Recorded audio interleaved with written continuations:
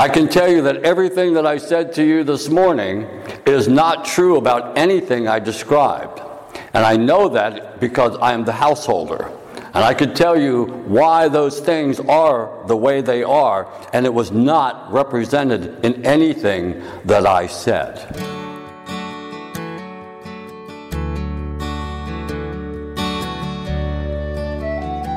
You are listening to Holy Words from Holy Cross, the sermon podcast of Holy Cross Evangelical Lutheran Church in Nazareth, Pennsylvania.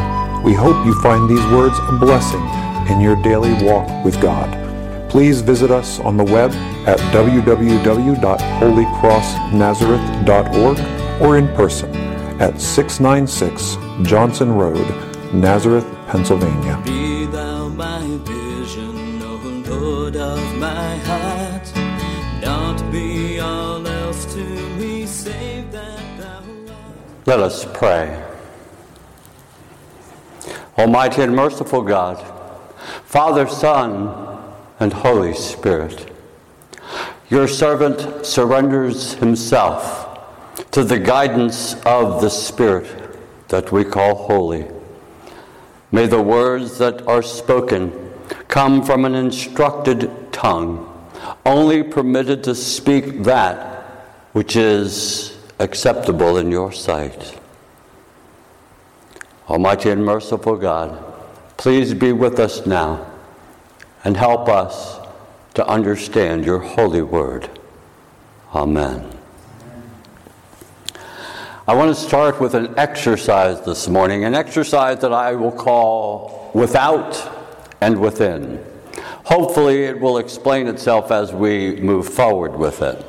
So it's something that we have done, that we do, and probably will continue to do. And that is when we see something, we see it from without or from outside of it, and we begin to draw certain possible conclusions from it.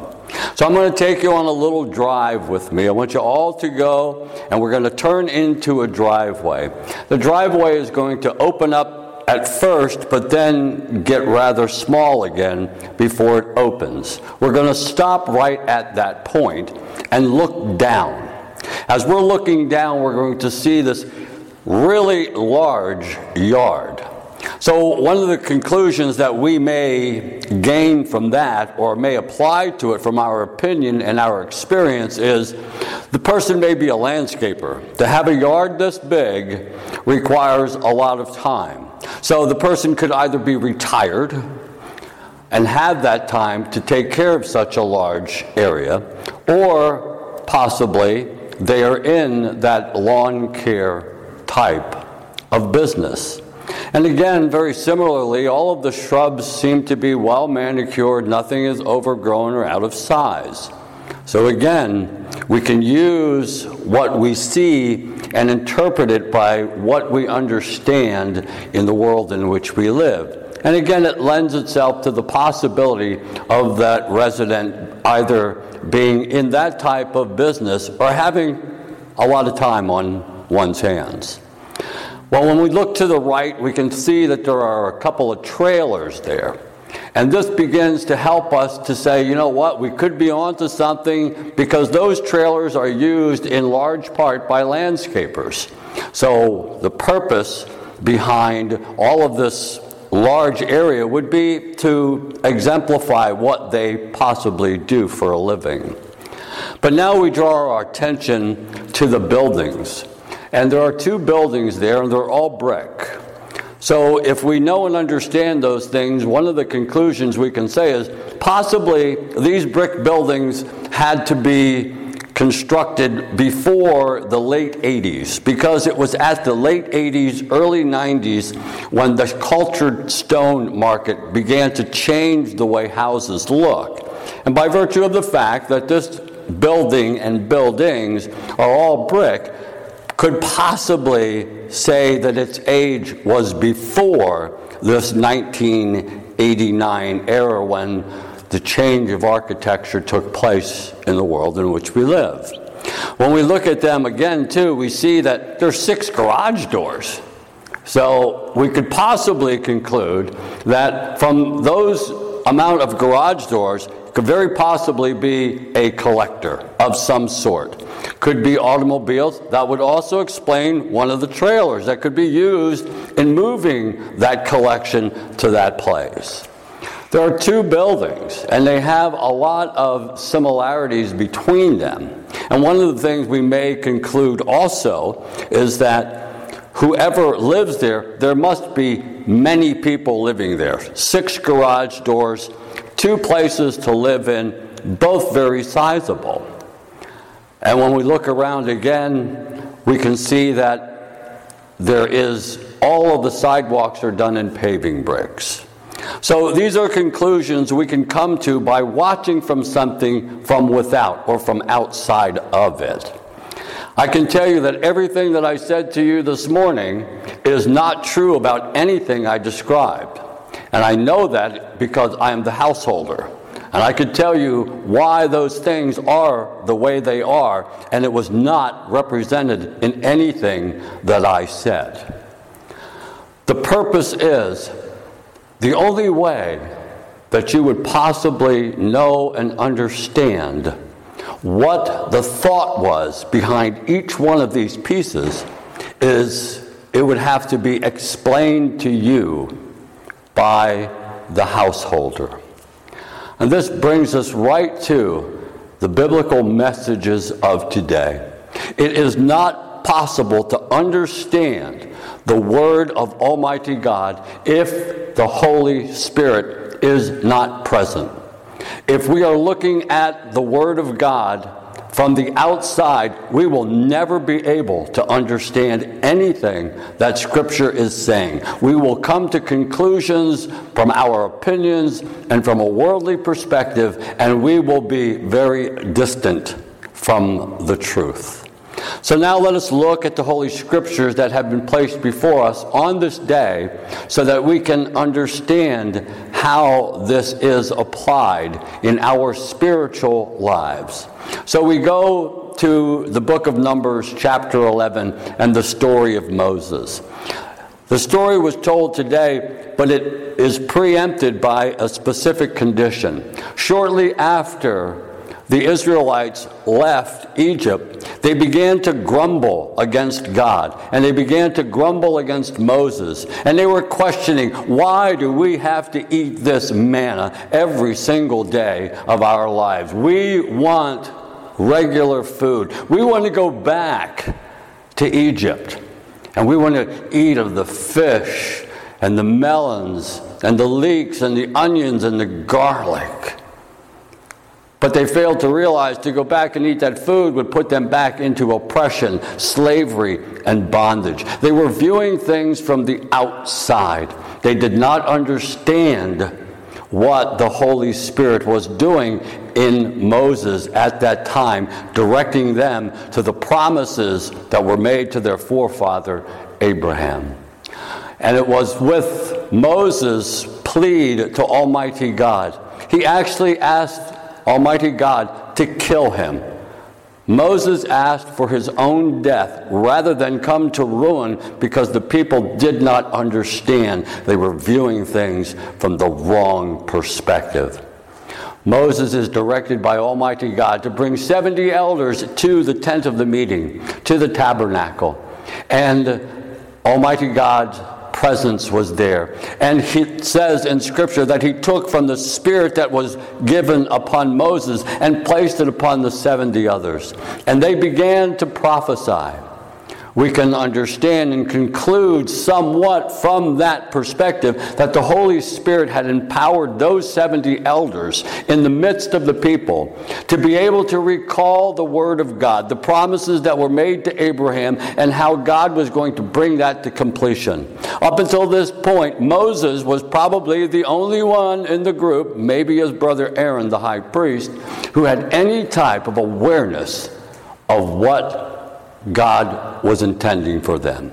All they seen was desert and wilderness. All they seen was thirst and hunger, and they wanted to go back to a place where they felt comfortable. But the elders began to prophesy, And I believe that the Holy Spirit at that point began to say so that they could all hear and remind them of the promises made to Abraham. That at one time it was just two. They had a son. Israel became a great nation. It was that nation now that was on the way to its emerging homeland. And it was at that point where the Spirit empowered and enabled the people to understand what Moses and the elders were speaking. Up until that point, they were only at the top of the driveway looking down, not being able to understand all of these things.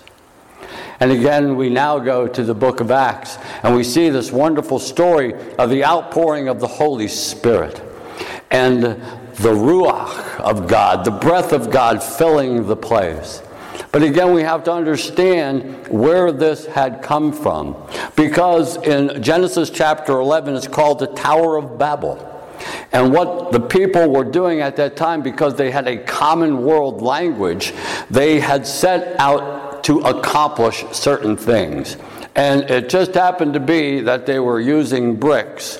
And this was a mass of people using bricks to build a structure that would bring them that acclamation. Their own accomplishment is what they were after. Almighty God confused their language so they could not complete what they set out to do.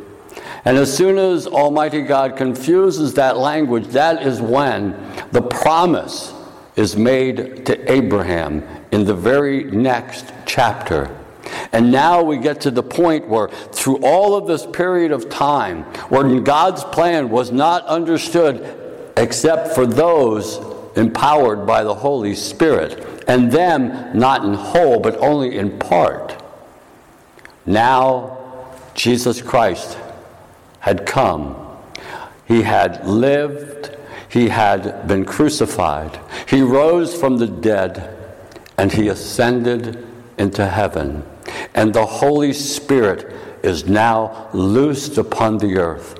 And the language that was now once confused is now been able to be heard and understand, so that the message of Almighty God's plan, completely fulfilled in Jesus Christ, our Lord and Savior, and we would be empowered by the Holy Spirit. The Holy Spirit is poured out and fills the place where they are staying and divides into tongues of flames. For people viewing this from the outside, they would say they're drunk. It's 9 o'clock in the morning. It's the third hour. They've had too much to drink already. This is what happens when we view things from outside and not from within and empowered by the Holy Spirit. It is a wonderful peace for us that we experience such a blessed event. Part of the scripture that is not spoken this morning from Peter is the fact that when he is asked, what must we do? Repent and be baptized in the name of our Lord and Savior Jesus Christ, God, Father, Son, and Holy Spirit, and you will receive that Holy Spirit. At that point, we no longer have to view things from the outside, but we can view them from the inside of Scripture. Jesus, in our gospel story, again, the part that is not read today, helps us to understand that he was being encouraged to go to this festival. It was called the Feast of Tabernacles, the Feast of the Gathering, that is, harvest, receiving the goodness from Almighty God. But Jesus keeps saying to those, it is not yet my time, because they all knew at this time what some people had planned to do to him. But nevertheless, Jesus did go to the feast. And that feast of harvest is something that is commemorated through the Jewish people, where they live in these leafy shelters or tabernacles, and they remember their journey through the wilderness and how God supplied for all of their needs and took them into the promised land, a land flowing with milk and honey, a land that produced wonderful produce. Therefore, the celebration and the feast of harvest. Jesus takes this opportunity to help us to understand words that he had spoken as they're recorded in Luke's Gospel, chapter 10, where he said, as he sends out 72 in his name, "Go, for the harvest is abundant, but the laborers are few." The laborers need to be empowered by the Holy Spirit. You have heard the pastor talk about a subject called apologetics, which is convincing and stating a position of one's hope and belief in Jesus Christ. By the power and presence of this Holy Spirit, we can be the laborers for that harvest. When people ask us why we believe in Jesus Christ, the power and presence of the Holy Spirit in our life gives us the words to speak. We cannot view it from the outside. We have to be inside. We put all of this into this position, and I close with these thoughts. We have not been able to come together for many weeks in the sanctuary. But the time is coming as we prepare to reopen the church. Reopen the place that Almighty God has declared to be the office of the Holy Spirit. Because of the distribution of the sacraments, we are that office. The office has been closed, and it has hurt us deeply, spiritually. But we look forward to the fact that we will be coming together again, and that the holy sacraments that are essential will be made available. And we, as God's people, can come and hear His Word, and the Holy Spirit can grant us understanding of things that are incomprehensible for us to know without His guidance.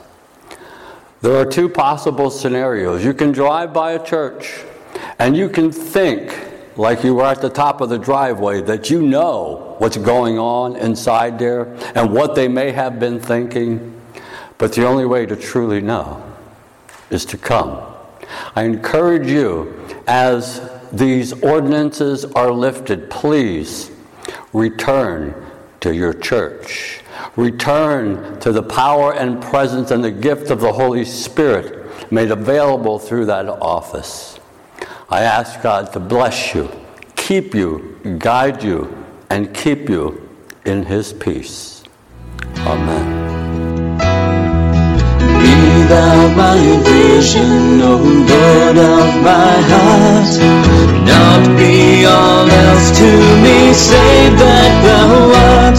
Be thou my best thought in the day and the night. Waking or sleeping, thy presence my life.